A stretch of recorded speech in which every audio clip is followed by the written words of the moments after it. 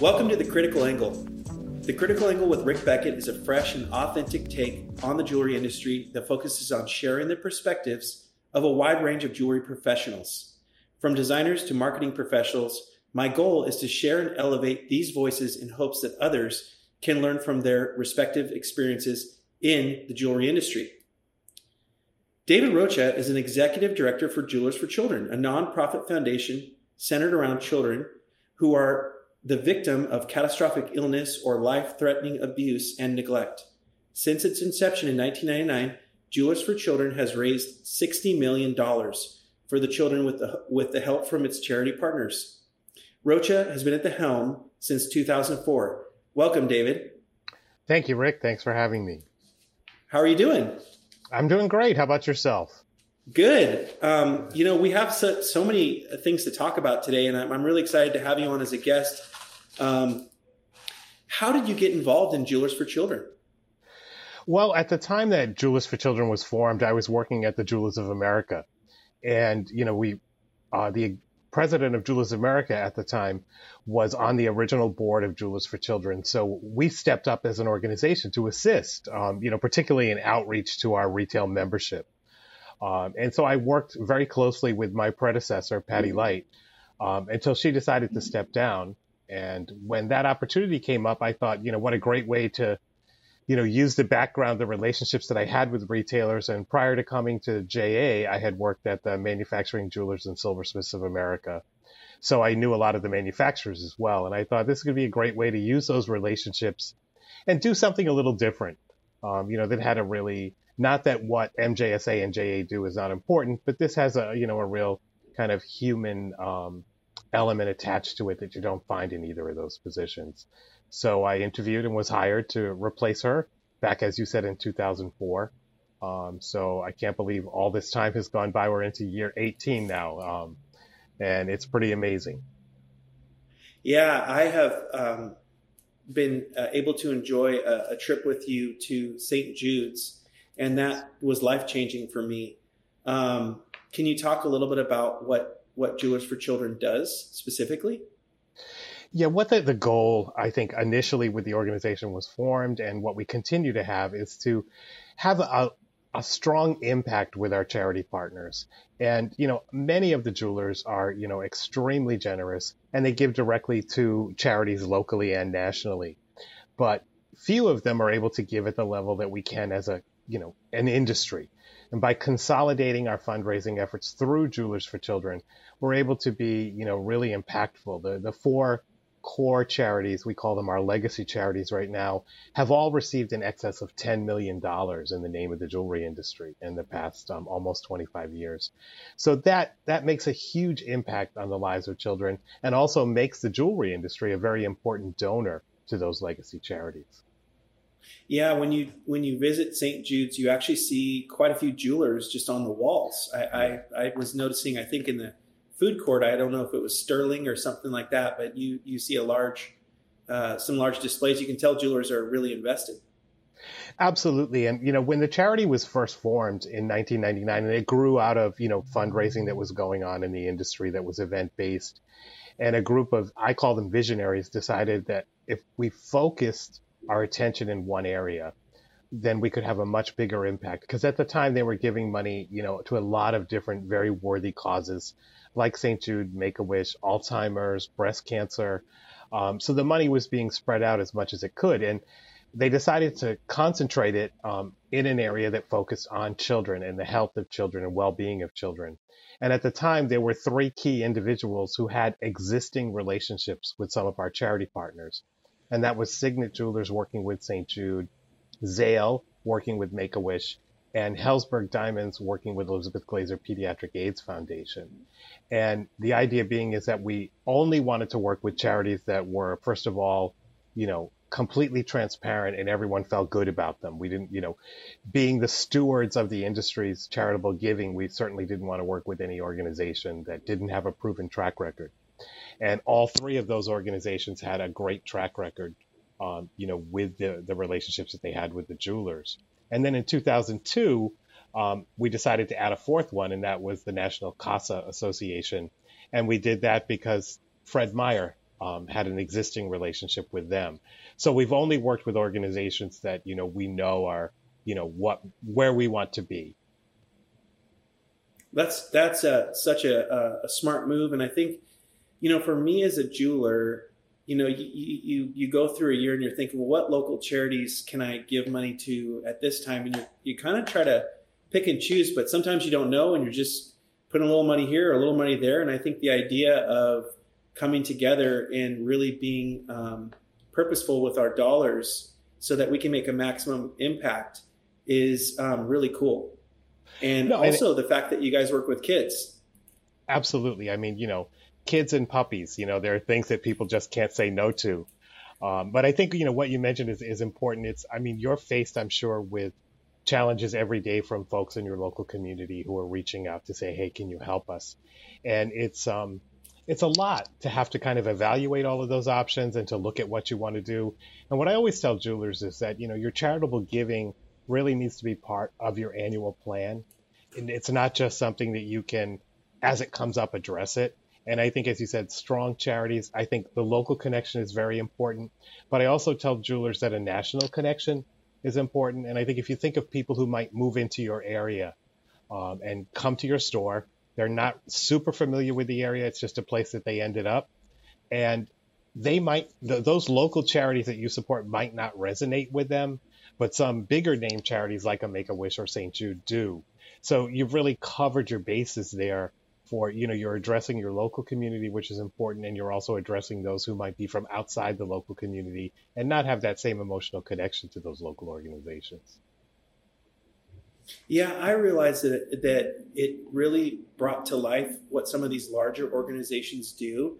Because if you're not around those areas or directly dealing with something that has to do with those organizations, you hear about CASA and you hear about St. Jude's and you see the TV ads or whatever it may be, and you do associate them as a good organization. But outside of that, you have no real idea about what they do.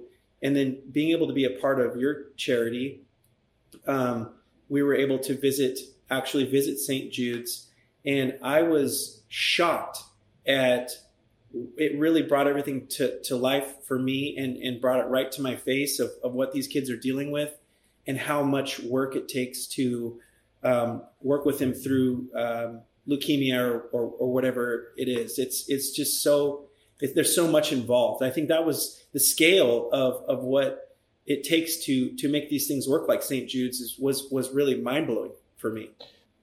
It really, it's phenomenal what they've accomplished in the time that they've existed.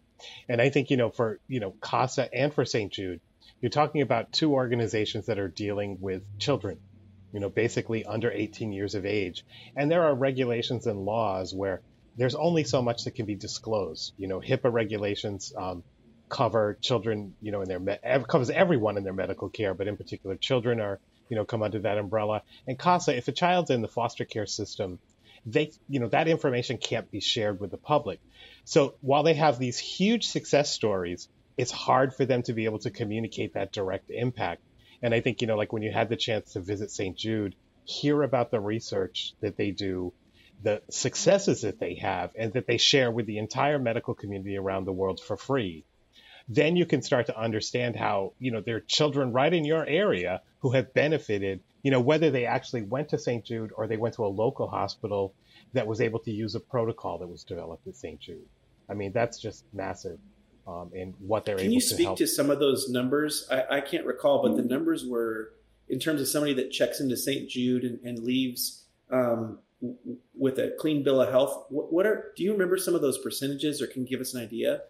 Well, initially, if you go back to when the hospital opened back in the early 60s, the survival rate for acute lymphoid leukemia, which is a common form of childhood cancer, was about 4%. Today, it's 94%. So, what they've learned in that time and what they're able to accomplish is just incredible. And what a lot of people don't understand is that sometimes when these kids go to St. Jude and they're treated, they may end up being there for 2 or 3 years and constantly undergoing treatment. And you got to see how St. Jude really tries to make their life as normal as possible so that it's not a child sitting in a hospital bed 24 hours a day. They have a chance to, they're living off campus in an apartment with a member of their family. They go to the hospital for treatment, and then hopefully every night they get to go back to that apartment. St. Jude has teachers on staff that work with every child that's there. Those teachers reach out to the local um, child, the child's local teachers, so that they can try to maintain that kid along with their class, so that when their treatment is completed and they're better and they go back to, their home and go back to their regular school, they're not, 3 years behind. They're right where they should be at that time. And St. Jude does all that at no cost to the families. That's all the fundraising that they do allows them to be able to provide that on top of paying their, huge staff of researchers who are constantly working every day to find more and more cures for these diseases. It's just such an incredible story. Do you have any favorite memories or stories from your experience being where you are with Jewelers for Children? Is there anything that sticks out for you in your career? I mean, to me, every time I get to meet, one of these kids and their family is really, it's life changing. And I think that what has always, kind of just floored me is that every child that I've met, and, I've met dozens and dozens of them over, the past 18 years, is that their families are so appreciative and so willing to give back.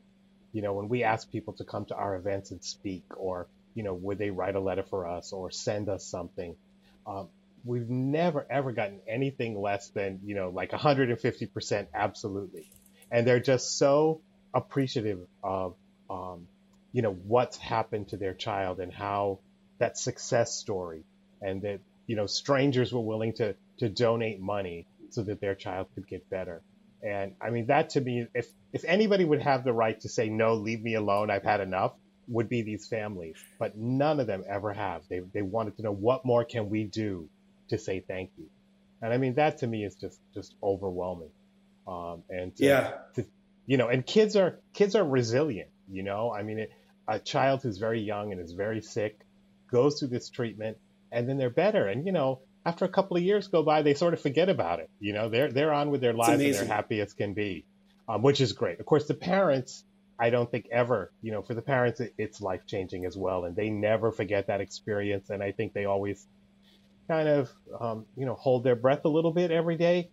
But the kids just go on with life. They're just so happy, and it's great. It really is a great thing.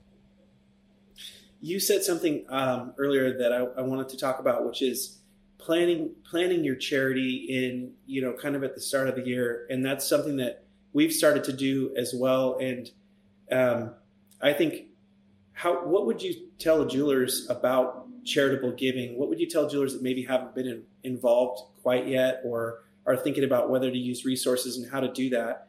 How important do you think that is to the DNA of the jewelry stores out there, let's say? I mean, I think charitable giving is really important for anyone that's, public facing nowadays. We all know that the younger generation really wants to know what you're doing to give back, and that the purchases that they're making are having an impact, whether that's an environmental impact or a social impact, and it's very important to them.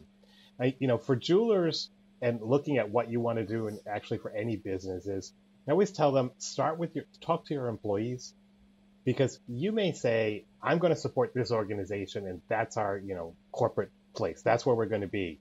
But if it doesn't resonate with your employees, it's going to be a real hard sell for them to push it. And push it's maybe the wrong word, but for them to adopt it. And right. I think that when you get buy-in from your employees, they also have a connection to your local community too. They have friends, they talk to customers, they know what the priorities are. And when you identify those causes that do resonate with your customers and resonate with your employees, you're going to be even more successful at fundraising, because then it becomes something they feel like they're part of and that they're invested in. And they're only going to work beside you to make that successful, rather than you having to try to do that all on your own. And as you say, when you work that into your annual plan, and you're laying out, what special events are we going to have? When are our sale times? What holidays are we going to focus on? You're able to then incorporate those charities into that plan right from the start, so that it's not like, getting ready at the last minute and trying to figure out what to do. That's such good advice, because then you can incorporate it basically into your marketing or whatever it may be for Exactly. a future party. We're going to be with Jewelers for Children. We have this money set aside or whatever. Yeah, but that's really smart. And nowadays, you have to be about more than the dollar. I mean, in Absolutely. the eyes of our consumer, you can't you have to be about something bigger than yourself. You can't be about just profit over people. And there's expectations, I think, from people that you do more as a business or that you do give back. And so that's great advice. And I think also, I'm sorry. No, I just think also as a jeweler, sometimes when people, especially, that self-purchaser, there might be a little bit of guilt attached to that. Like, should I spend this money on myself? And I think that by showing that you're being, you're a good corporate citizen and you're doing something to give back, helps them feel a little better about that purchase, and that it's not just a totally selfish purchase just for me. It's helping this local business and it's helping others.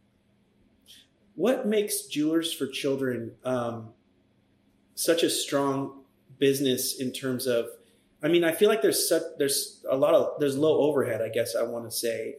You guys do such a good job with, it seems like a slim team, and you don't seem like, it seems like a lot of the money goes straight to the charities. Can you speak to that at all, David?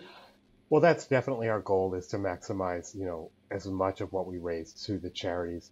We have a small staff. We're also very fortunate that, we have donated office space, which allows us to not have to worry about things like rent or an electric bill or taxes. And we also have some amazing supporters out there, people who step up to provide us with marketing services. We have a great network of volunteers who, the skills that they have, they're more than willing to lend to us at no charge to us.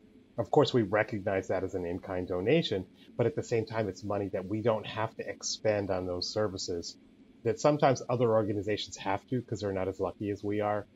But I mean, just marketing. I mean, in 2022 alone, we've already gotten over $100,000 in donated marketing services. Wow. So that's money that we haven't had to spend, to get to that, or even not spending it and not having those services available to us. So we're really lucky in that way. So coming up too, we have an event at the AGS Conclave. Can you tell us a little bit about that? Yeah, we do a really large silent auction at the AGS Conclave. We get some great support from, everyone who attends, both, the suppliers and the retailers. And that, traditionally has raised in excess of $30,000. And so from a 3-day event, that's really great. And we also have an edition of our Rings of Strength event, which is a walk run that we started around the market week in Las Vegas. And we now have an edition at AGS Conclave. And in 2022, the crowd that we had at the Conclave was actually bigger than the crowd we had in Las Vegas. So that's a statement to the commitment, from the participants at Conclave. And we're excited about that. We're, putting plans together now for a route for the Conclave coming up in Louisville. And starting in December, the AGS team gets going on soliciting those donations for the silent auction. So I'm looking forward to another great year. Yeah. So AGS members out there, if you have something to donate, please do. Absolutely. For a good cause, right? Yeah. And I will say it is a walk run. It's not necessarily like a run. So No. It was funny. I went to a charity out here last summer, and it was a 5K at a winery. And I was thinking to myself, you probably just grab a glass of wine and kind of walk the 5K leisurely. And I didn't realize that the event had some Olympian runners that were a part of it. And so essentially I had, I think, one glass of wine, and then I was told, all right, get out and run.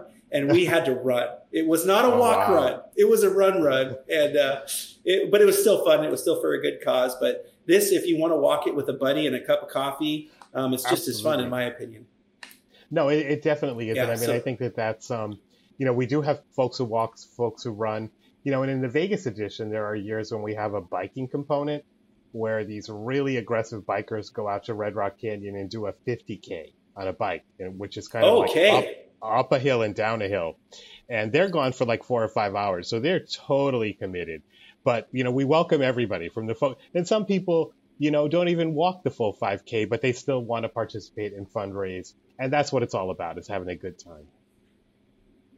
So the best way for a jeweler to get involved, if they're interested, would be to go to your website? Absolutely. We have a lot of information on the website. Our goal is to raise money, but I never start with the jeweler saying, hey, make a donation. I want the jeweler to get familiar with the organization and to find ways that they can get involved, because it's not always about the money that the jeweler gives. It's about the money they're able to raise by doing different types of programs in their store, like our canister program or like a special event. We have a lot of jewelers who run some amazing special events marking anniversaries or holidays or, those types of things. And their customers are happy to jump on board because there's a good cause attached to it. So that's another thing I'd like a little clarity on. What do you recommend for retailers in terms of, store presence, or how a customer were to give to Jewelers for Children? Do you recommend it as part of their sale? Do you recommend it in the party? Do you recommend the canister? What are your recommendations? I mean, I think the canister is always a good option simply because it's visible. And that's a canister on your counter, basically saying you can donate here. It talks about Jewelers for Children, and it has the logos of the 4 charities on it. We've recently updated that to include some QR codes for PayPal and Venmo, because, 25 years ago, people carried a lot more change in their pockets than they do nowadays. So we've updated the canister, but there are folks who, want someone, if they say, what's that about? And someone says to them, oh, that's our industry's charity. We raise money for children, and these are the charities. Not many people will walk away. They'll drop something in, or now they'll be able to scan these QR codes. But we've had folks who told us that, they've given somebody back some change from changing a watch battery, $3 or $4. And when they tell them about what's going on, then they'll reach in their pocket and pull out a 20 and drop that into the can. So it really is, it's a great way, I think, to initiate the conversation. I think if you are doing a special event and you want to work with Jewelers for Children, there are ways to incorporate something in to say, for every purchase made, we'll donate X dollars or X percentage to Jewelers for Children. Or if you make a donation to Jewelers for Children, we'll match that up to a certain point. We've also had jewelers go to their supplier network and say, hey, we're having a special event in our store. We're going to raise money for Jewelers for Children. Would you donate something that we could do in a raffle or a silent auction? And that's one more way to get your customers in the store, is to say, hey, stop by and see this really great silent auction we have going on. And while you're here, look at the watch promotion that we're running. And that's a way to get everybody involved. And as I said, it's not about the jeweler, because a lot of jewelers I'll talk to, they'll say, oh, we give so much to charity, I don't have any more to give. And it's not about, I want you to give. I just want you to get involved and learn about the charity. And hopefully that builds a long-term relationship. Yeah, I would highly recommend it personally. I'm so grateful for how, my involvement with Jewelers for Children, and it has left a lasting impact in my life, and I would recommend it for everyone. Kind of one last question for you here. Can you tell me, just in the spirit of giving and in the spirit of charity, was it Danny Thomas who started Jewelers for Children? Was that his name? No, Danny Thomas started St. Jude. Or not, excuse me, St. Jude is what I meant to say, yeah. Yeah. Danny Thomas was an actor. Can you tell me a little bit about who he was? Because I feel like there's something there in terms of generosity and charity and leadership and giving. Absolutely. Danny Thomas was an immigrant, and he became an actor. I mean, there was a show back on in the late 50s called Make Room for Daddy. And, he starred in that. And he did a lot of, he was from that era where actors and performers were on stages. They were at venues around the country. And Danny was struggling. He really, his career hadn't totally taken off yet. And he was trying really hard to make it out there. And he and his wife, Rosemarie, they had a child. And that child was Marlo Thomas. And Danny needed a small amount of money at the time. It was probably something like $9 or $10 to pay the hospital so that his wife and newborn daughter could come home. And he didn't have the money that he needed. And so he prayed to St. Jude Thaddeus that, please, if you help me in this situation, someday I'll build a shrine for you. And later that day, he got a call about a job, and he was able to get an acting job, and he was able to get the money and pay to get his wife and his daughter, home from the hospital.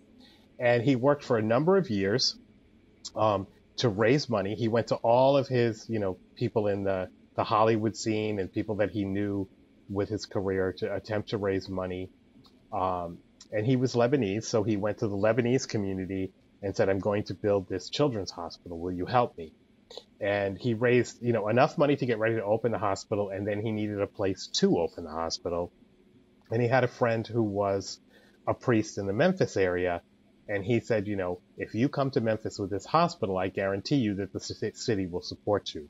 And he was able to get support from the city of Memphis, some abatements and things like that. And he was able to open the hospital in 1962 as his shrine to St. Jude. And he and his wife were actually buried on the grounds of the hospital. We visited the building when we were there, they're in the garden outside of the building. And the hospital has, it's a complex now. When you look at the pictures from the early 60s and see this really small, place and what it's grown into today through the generosity of their donors and the success of their research. If they hadn't had the successes that they had, then they wouldn't be, where they are today. They've attracted researchers from across the globe who want to come there and do work because of the cutting edge things that they're doing. They even have their own pharmacy on site, and they have approval from the FDA to develop and test drugs, which is just phenomenal. It's just phenomenal. I think that's a movie that we need to figure out how to get on the air someday, is that life story. Absolutely. No, he was an incredible, incredibly generous man, but also a visionary. And, there's a really great quote from Danny Thomas that I heard the first time I visited St. Jude, right after I started here.